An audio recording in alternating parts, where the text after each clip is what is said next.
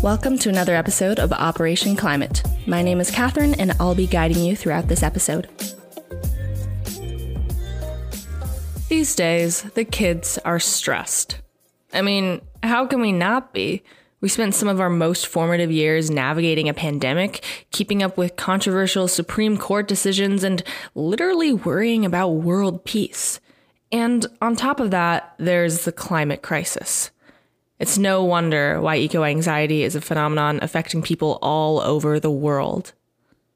With climate effects becoming more intense and frequent, many young people are struggling with mental health effects having to do with worries about ecological destruction. As our guests for today's episode, the founders of Circularity community, point out, 67% of Americans say that they are somewhat or extremely anxious about the impact of climate change on the planet, and 55% are anxious about the impact of climate change on their mental health. So people are literally anxious about their eco-anxiety. And I've seen this with a lot of people that I talk to. As a host of Operation Climate, I've talked to a lot of people about climate change. And something that comes up a lot is that people tell me they often don't even think about climate change because if they do, they'll emotionally collapse. But if we are completely paralyzed with eco-anxiety, how productive is that for the climate movement? Well, Circularity is looking to do something about that. My name is Kiana Kazemi. I'm Sarah Name. Together, we co-founded Circularity, which we like to think of as the community hub for tackling eco-anxiety. Kiana Kazemi and Sarah Name are the founders of Circularity Community, a media platform that aims to support young people in overcoming their eco-anxiety. Go to @Circularity Community on Instagram and you'll see a variety of eco-anxiety resources, from educational guides on the relationship between mental health and the climate crisis to eco-anxiety stories submitted by community members. Let's dive into the creation of Circularity, starting from the name itself. What does circularity mean in the context of eco-anxiety? Well, the reason we began calling it Circularity and then it evolved into Circularity Community was because we were hoping to create a narrative that was counter towards like a linear economy or an extractive lifestyle, because that is what we had felt we were entrenched in at the time.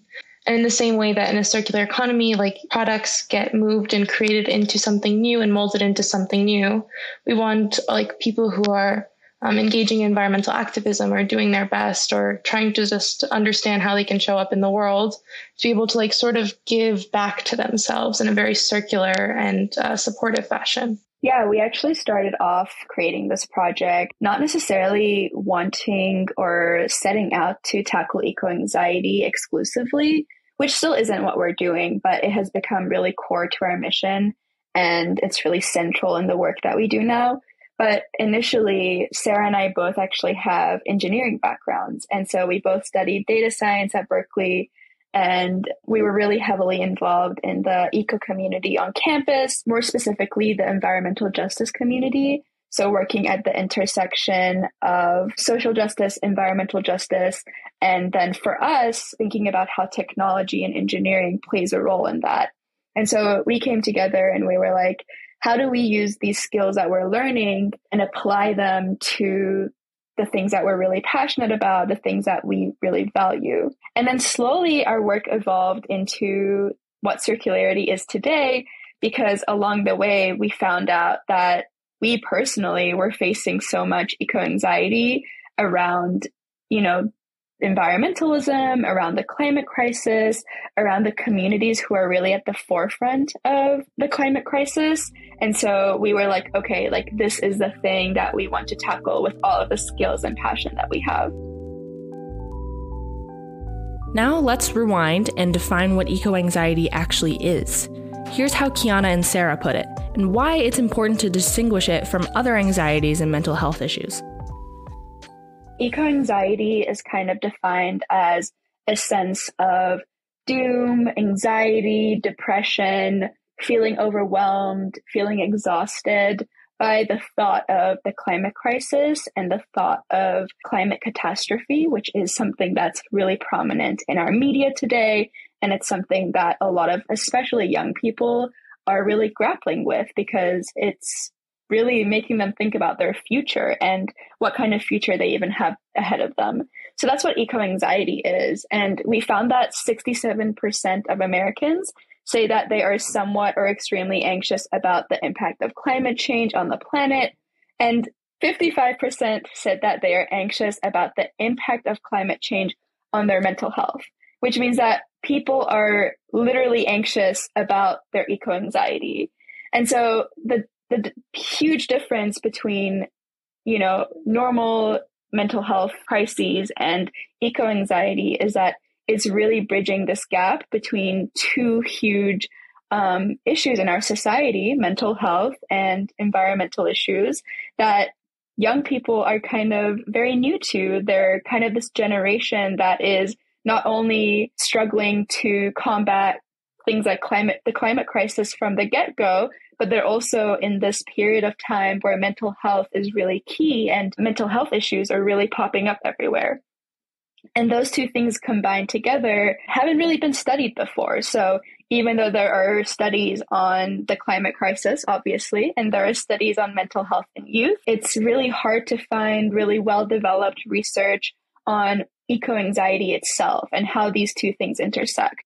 Something that makes eco-anxiety very unique in terms of like other anxieties and other mental health issues is that when you're dealing with something like anxiety about a test or anxiety about like something that's going to pass in your life, it's usually something that will go and you can deal with that sort of anxiety afterwards and sort of, grapple with it. But eco-anxiety, unfortunately, the climate crisis so far has no set end. So you're kind of constantly thinking about it and it's just hanging over your life. So the problem with eco-anxiety is that you can't solve the root issue, but you can definitely work through these different interventions and just try and build up your personal and emotional resilience. The World Health Organization has said that eco-anxiety is a legitimate condition that should be treated like any other form of anxiety. Many therapists are now beginning to specialize in treating eco-anxiety. However, therapy isn't the only method of dealing with this. Here are Circularity suggestions for dealing with climate anxiety. One of the things to do is spend meaningful time in nature. So within our community programming in the Bay Area, we will do like eco-healing hikes and spend some time in nature reflecting on our relationship with the environment, relationships with each other. Another one is environmental education and action. A lot of folks are lacking environmental education, which is frustrating because they want to be able to take action in whatever ways they can, but they just don't necessarily have access to the resources because environmental knowledge isn't prioritized in every basic level of schooling. Another one is traditional therapeutic practices. So things that are, recommended in normal therapy, like building dialectical skills or, understanding and coming to terms with, meditation or journaling. These practices work for a multitude of mental health issues. And so we kind of just like adapt them for working through eco-anxiety. And the last one is having access to a strong community. And that's, I think, where both in-person and social programming really, really flourishes. And something we've found has been extremely helpful recently has been eco-anxiety stories.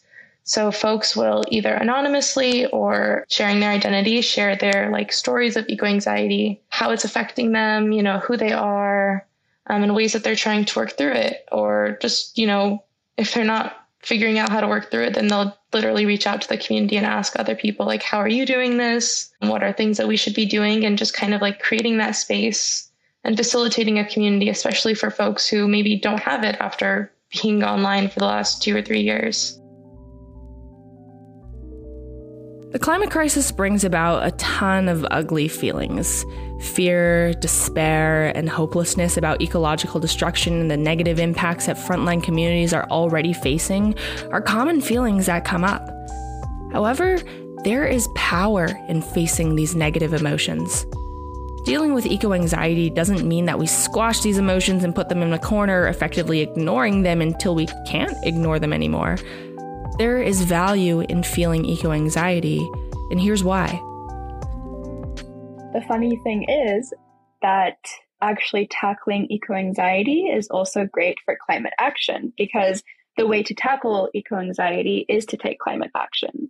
And so again, it's this beautiful little circle back to the name circularity. We see that the way that people start to feel empowered and start to see their symptoms reduce is by all of the things that Sarah mentioned, which then lead to people actually taking action. We're able to see that, you know, once people have been able to work through their emotions, they've been able to find a community, they have access to environmental education, and that they have access to things like nature, they're able to get together with the people around them and start to build resilient communities and take action as a community. And an important part of this is that it's not about individual action, right? Individual action is, of course, really important, but we see that when we take collective action, we start to have really big impacts. And that's why the emphasis on community when it comes to eco-anxiety is really essential for then taking action as a collective as well. This really beautiful loop of just being able to connect with people, share your story, and then together creating a plan that is good for you and your neighborhood, your community, to be able to take action.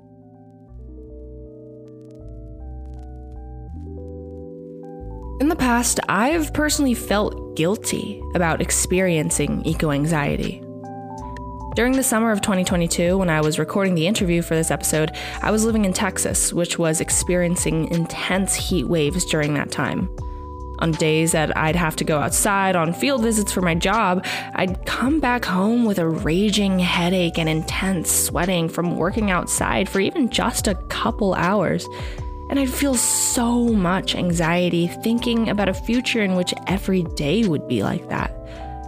But I was also in a very privileged position. Once I came back from work, I had easy access to air-conditioned facilities. I wasn't working a job that required me to be outside very frequently.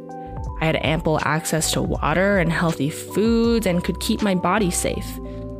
And in recognizing my privilege, I honestly felt guilty because other people are experiencing much worse climate effects than I was, and they have less resources to deal with it.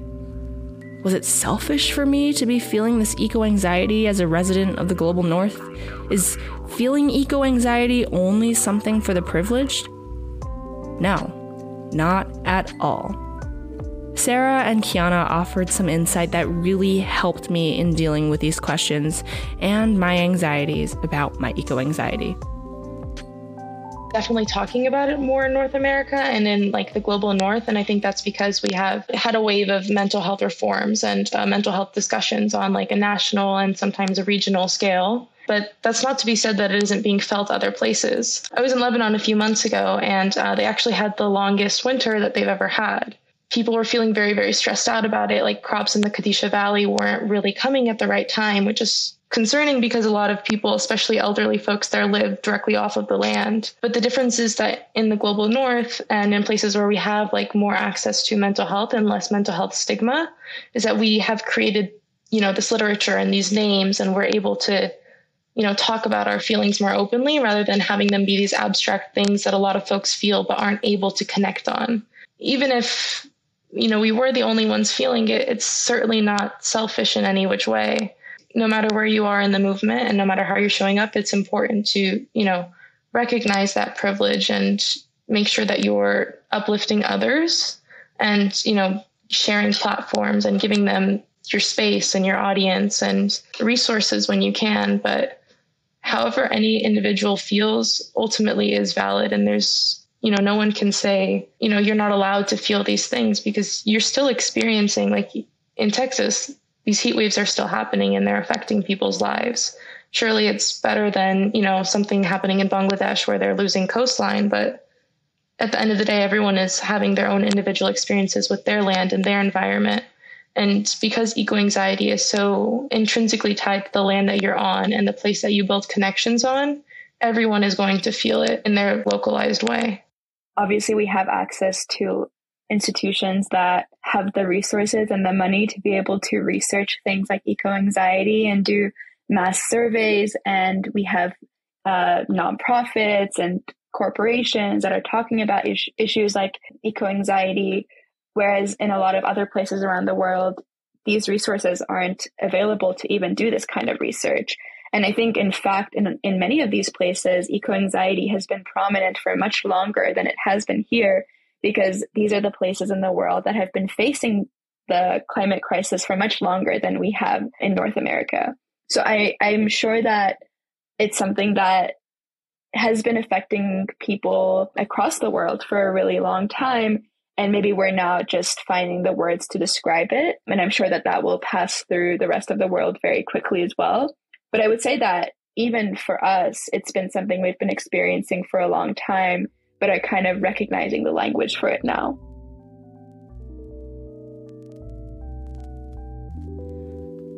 Dr. Jennifer Atkinson is a professor at the University of Washington. In 2017, she created a seminar on eco-grief and climate anxiety with the goal of helping her students process their complex emotions surrounding the climate crisis. The seminar has been extremely popular, with students flooding to register.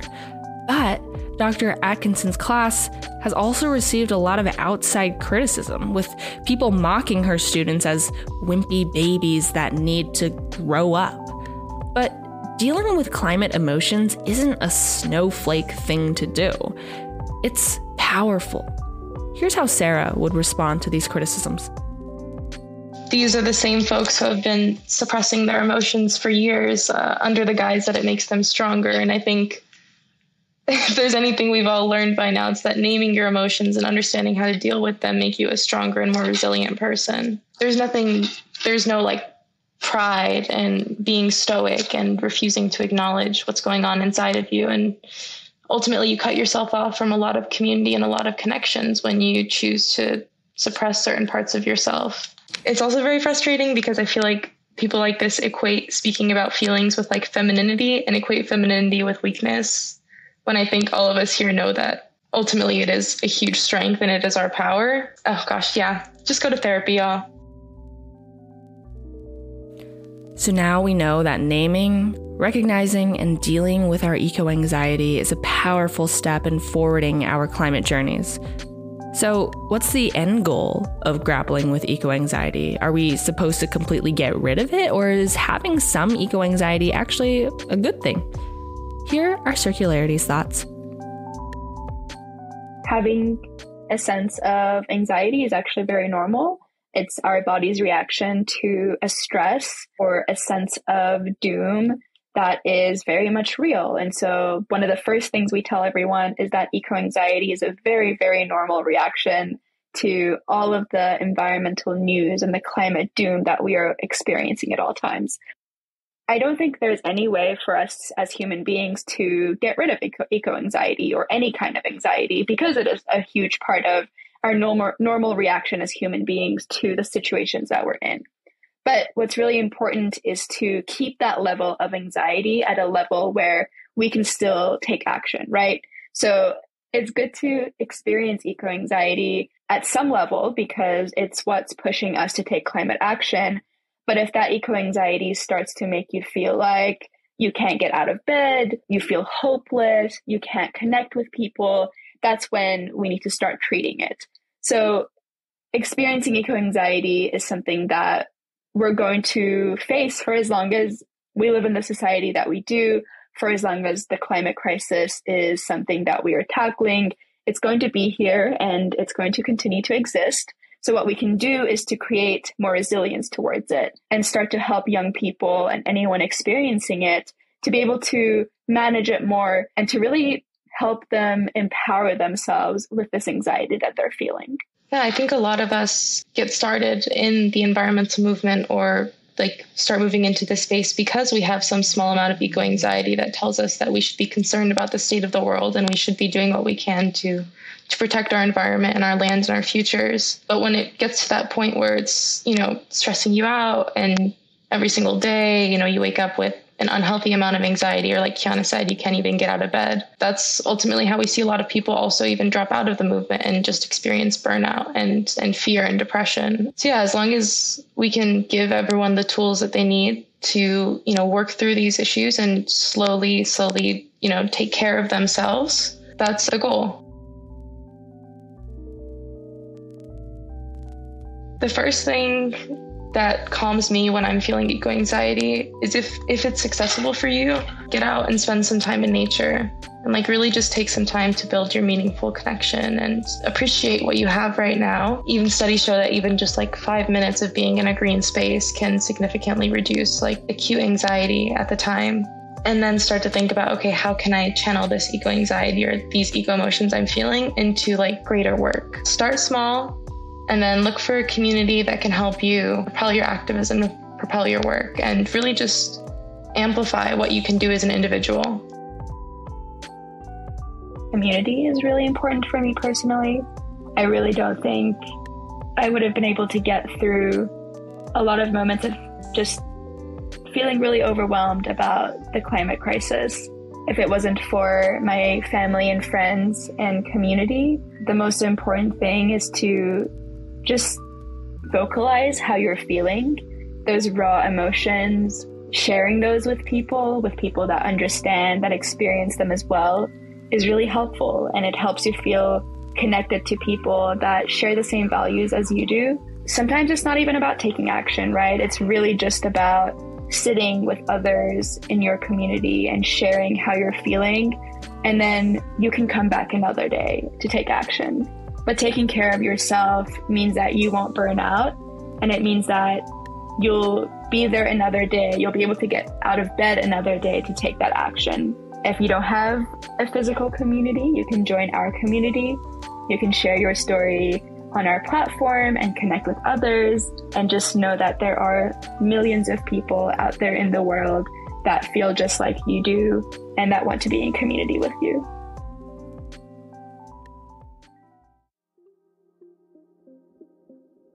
Let's summarize this episode. 1. Eco-anxiety is a real phenomenon affecting people all over the world, and it has a growing body of research behind it. 2.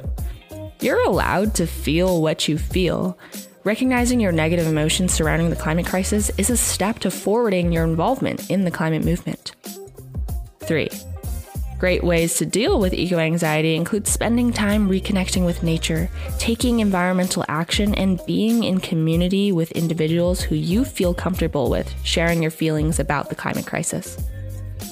And as always, we have some action items for you that you can take after listening to this episode.